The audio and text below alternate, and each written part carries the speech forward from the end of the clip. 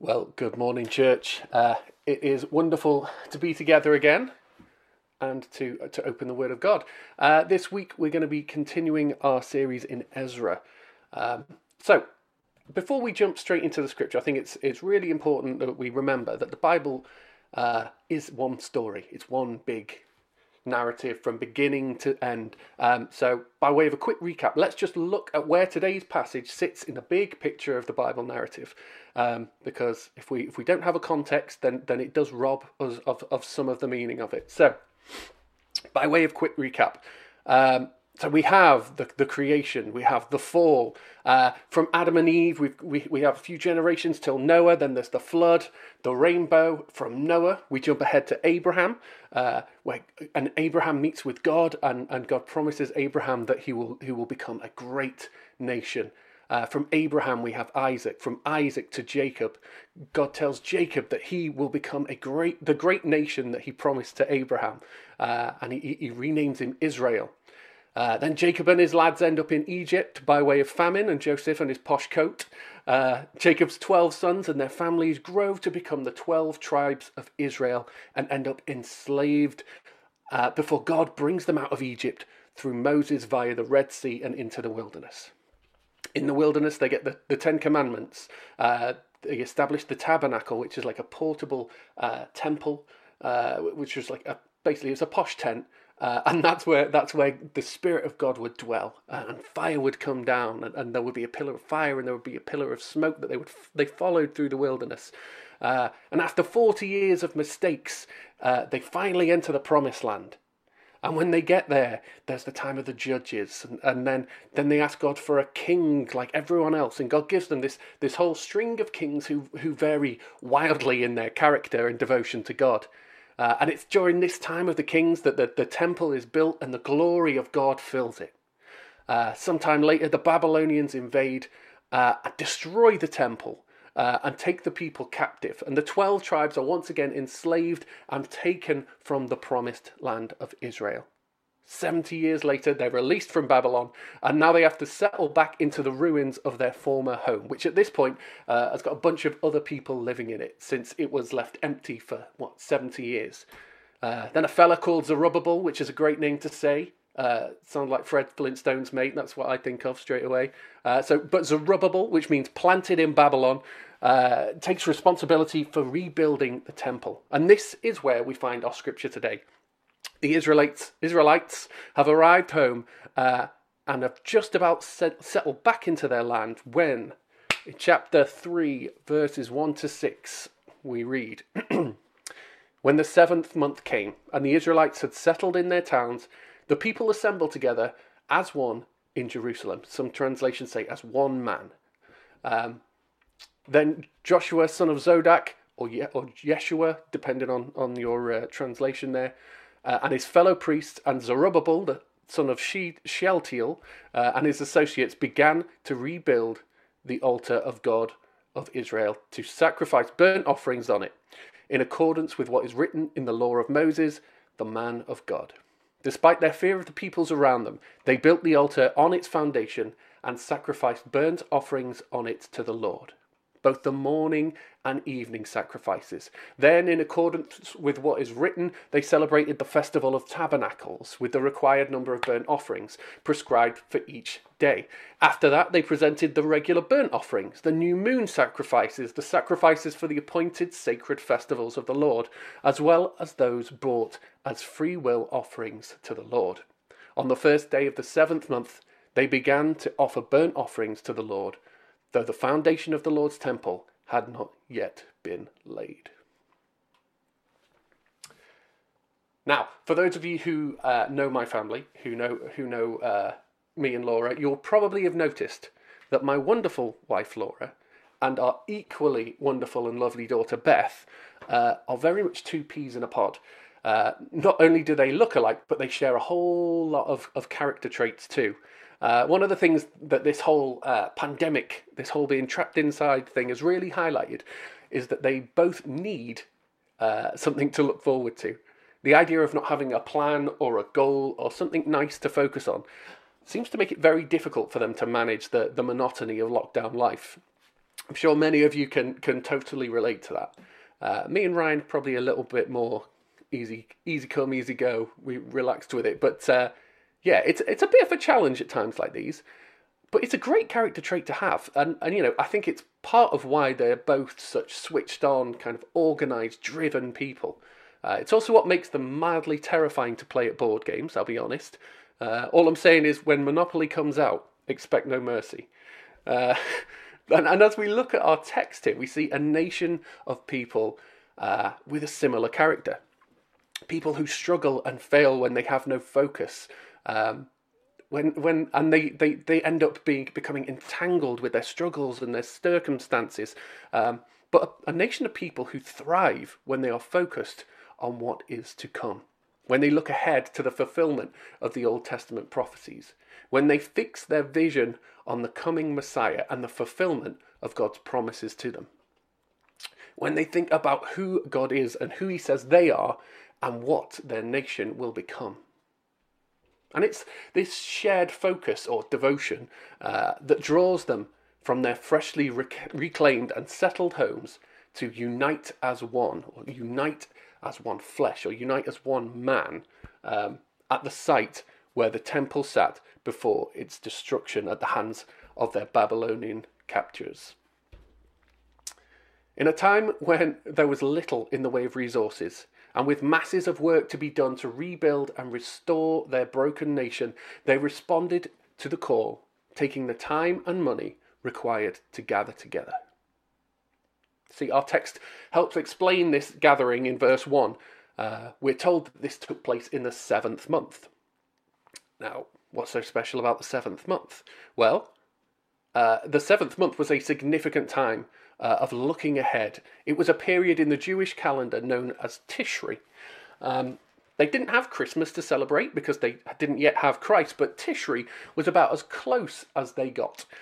Throughout the whole month, people would gather together for feasts and celebrations and all manner of sacrifices, rituals and observances, most, if not all of it, which revolved around the temple. It was a real big deal. And as we continue to read verses 2 and 3, we see something really interesting.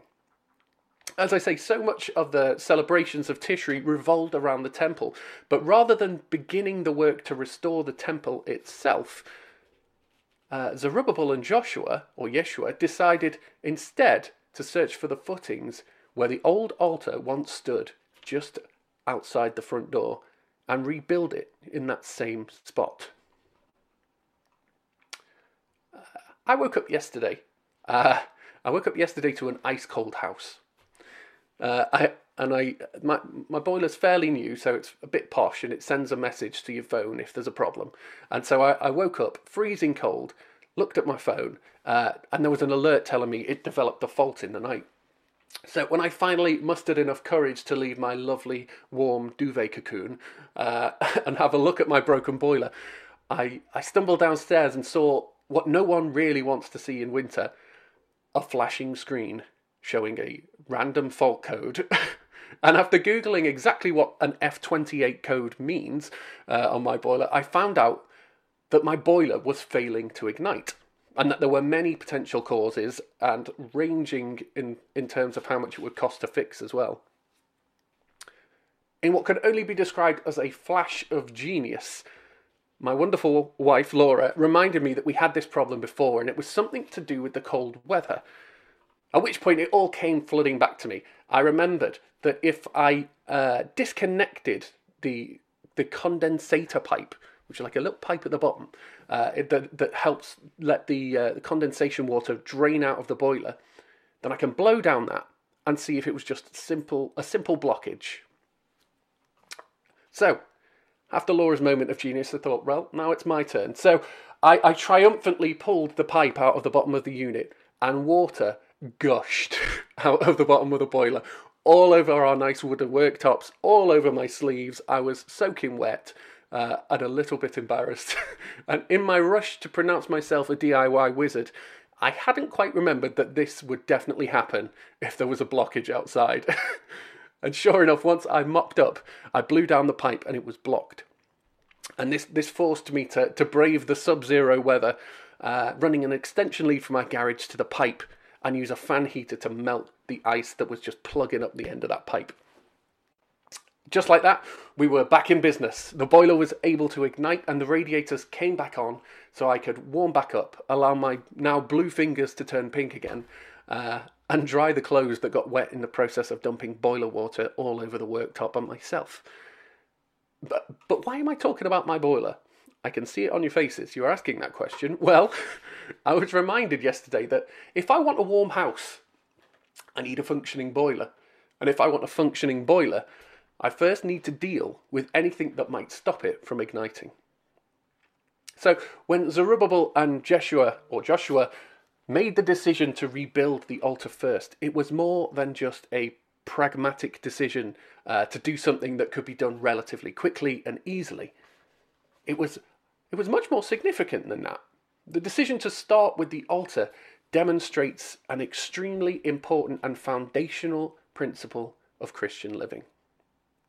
That principle is worship before works. It's also significant that they chose to rebuild the altar on its original foundations, but we'll come back to that in a minute. So let's look at this worship before works thing. Yes, we are called to be a people of service and good works. In fact, Ephesians 2:10 specifically tells us that God has prepared good works for us to do. But before all else, we as believers are to be worshippers. And biblical worship takes many forms. It's confession, it's repentance, sacrifice, sacrament, along with the more obvious expressions like singing and prayer.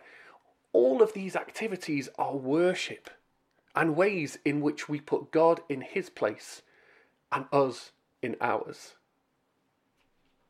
And much like I can't expect a warm house if my boiler has a blockage stopping it from igniting, I cannot expect to live the Christian life without first addressing any and all areas of my life that need to be surrendered and realigned or unblocked. In both cases, if we want to experience the fire, if we want heat in our home, we must proactively deal with whatever is preventing it from lighting. So before we do anything, we must first come to the altar with a sacrifice of worship. All too often we're very quick to lament the lack of fire without contemplating the reason. How many times do we attempt, or how many times have you caught yourself attempting to build the temple of your life whilst neglecting to surrender every day in worship at the altar? This ties in really nicely with the word that Ben brought about dipping your cup in the river every day. If you're drawing on the water of life every day, that cup will never become dirty because it's daily washed and it will daily fill you. And that's what we need. How often do we fight and fail in a struggle for holiness in our own strength? In a futile pursuit of trying to achieve what can only be done in his power. And then we act surprised or hard done by when we end up feeling deflated and defeated and distant from God. How often do we approach God for a breakthrough in our circumstances when what we truly need is a breakthrough in our heart condition? You see, I think this is illustrated most clearly in Jesus' ministry. Shocker, Jesus did it best. He had a habit when someone came to answer a question. He didn't answer the question, he answered the person. He would address the root of an issue instead of a perceived need. I think of when the lame man is brought to Jesus by his friends. They dig a hole in the roof and they lower him down through the roof. And rather than Jesus laying on hands and commanding a healing of this man's broken body, he forgives him his sin. Now you've got to imagine everyone in that room is thinking, yeah, okay, that's great, thanks Jesus. Not what he asked for. Fella can't walk. Can you sort his legs out, please? But Jesus knew that before anything and anything else, we must first come to God via the altar. We come via the altar, where we lay all of our sin, all of our offences, as an act of sacrificial worship to be consumed and cleansed in the fire of his righteousness. So, when the people are gathering as one man at the altar, it was more than just the people observing the month of Tishri. You see, for 70 years they were in captivity and unable to worship together. Sound familiar? Not only were they coming back to their land, but they were coming back to God as a redeemed people. I want you to know that if during this time where we've been unable to gather in person, you've allowed yourself to grow cold, God would say to you, come to the altar. If you feel distant from the Father, he says, come to the altar. If you have slipped back into old patterns of sin, he says, my precious child, come to the altar. Whatever our situations or circumstances or perceived need, the answer is always come to the altar. No matter how long it has been, you can lay everything down before the living God and approach in humble adoration and submission to him today. God is not standing with a big stick ready to whack you across the knuckles for not being there, for being away for so long. He is there with open arms and the joy-filled heart of a father whose child has returned home.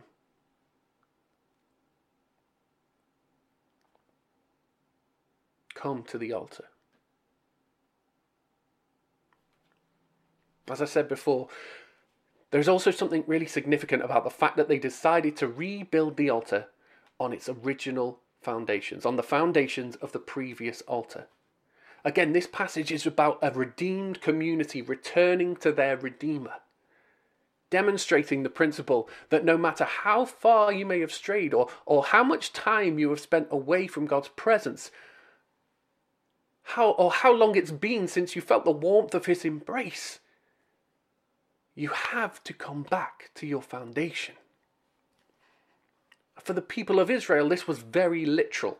For them, the Temple of Jerusalem was the very, geographically located. It was the seat of God's power and presence on the earth.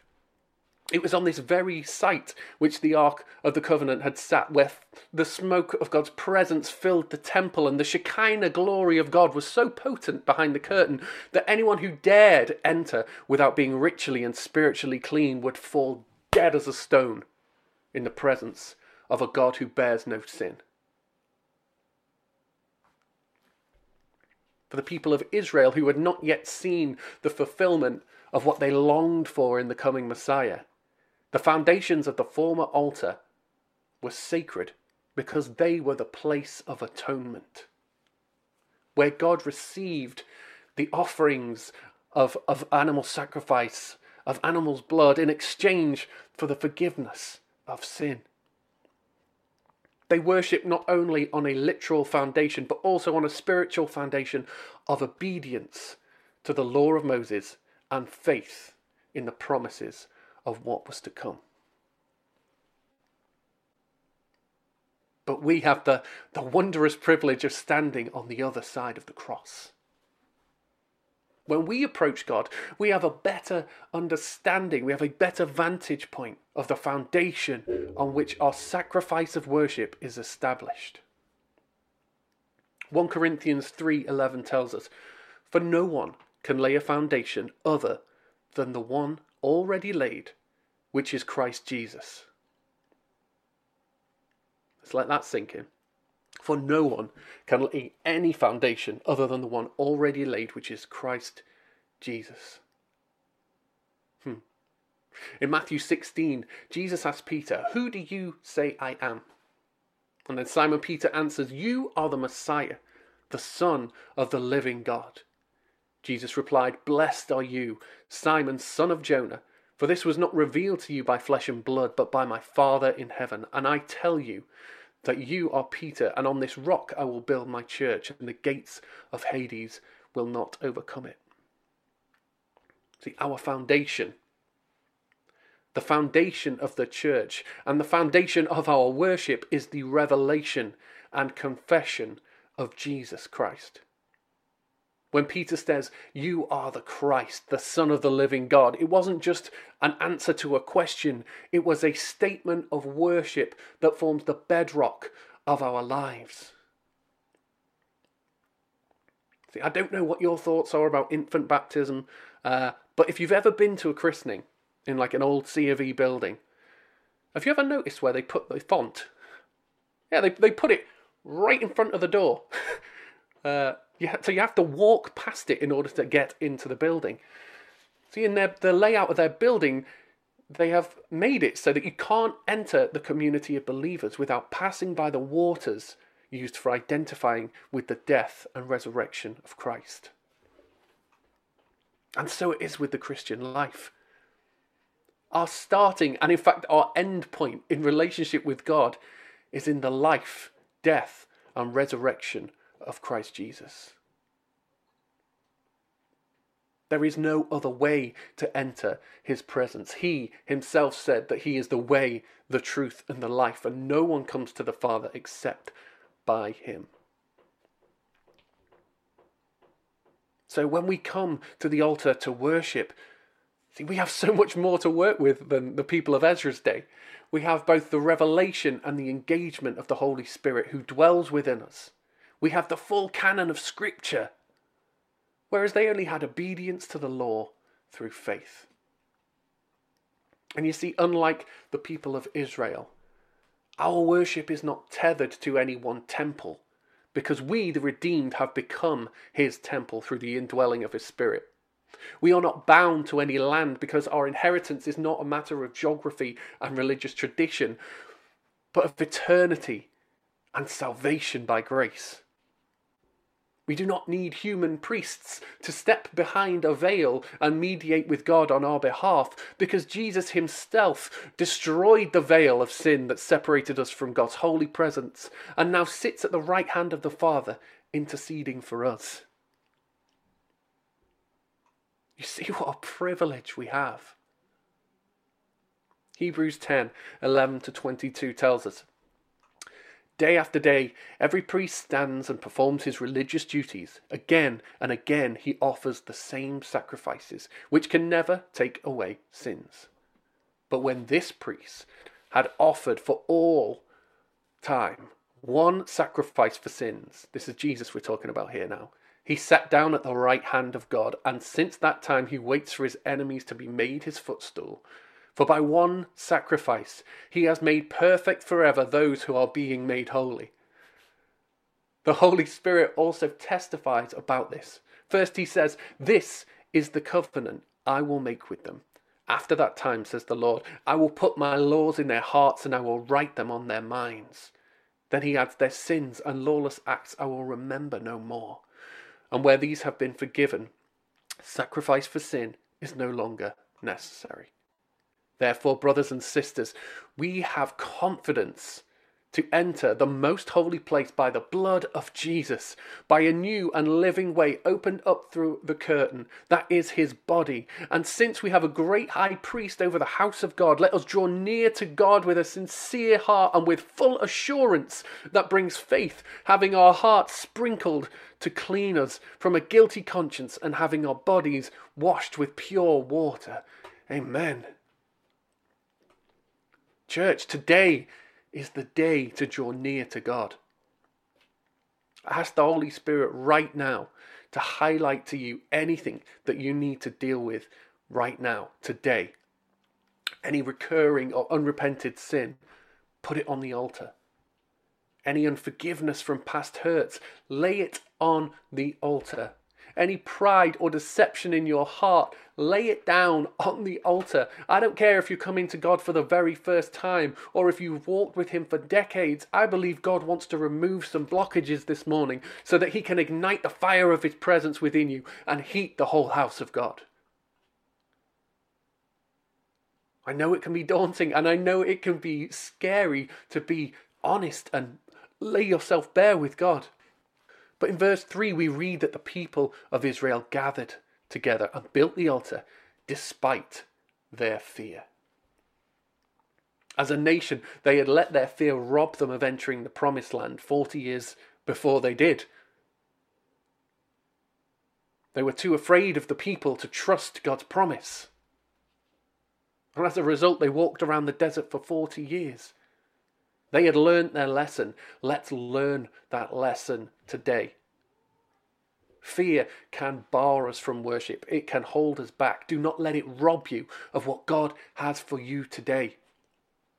Do not let fear of what others may think hold you back from giving God the sacrifice of praise he so richly deserves this morning.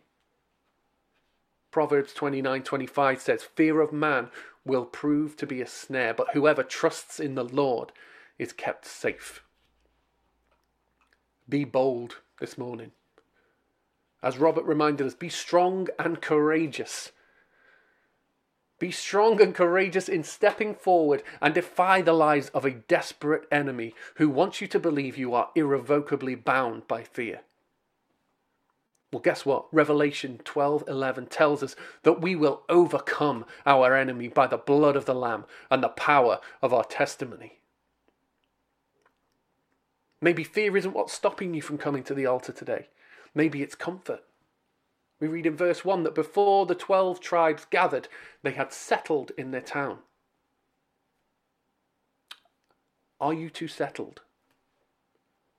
Have you become too comfortable in your sin? Have you become so enamored with the things of this life that you have forgotten that you are not made for this world? You are a citizen of heaven. Have you become so comfortable in your surroundings that you no longer feel the desire to come to the Father? Or have you become so confident in your own righteousness and good deeds that you fail to give God his due worship? Are you prepared to answer the call and leave your settled, comfortable places to gather and worship? God wants you. Not a week from now, not a month from now, not tomorrow, now. Come afresh to the altar. Come and worship and know him better. Come further up and further into his presence. Come to the altar. Romans 12:1 says, "Therefore, I urge you, brothers and sisters, in view of God's mercy, to offer your bodies as a living sacrifice, holy and pleasing to God. This is your true and proper worship." The foundation is set. The foundation is immovable. It is it's impossible to undo what God has done. Jesus has done it all once and forever. And on that foundation,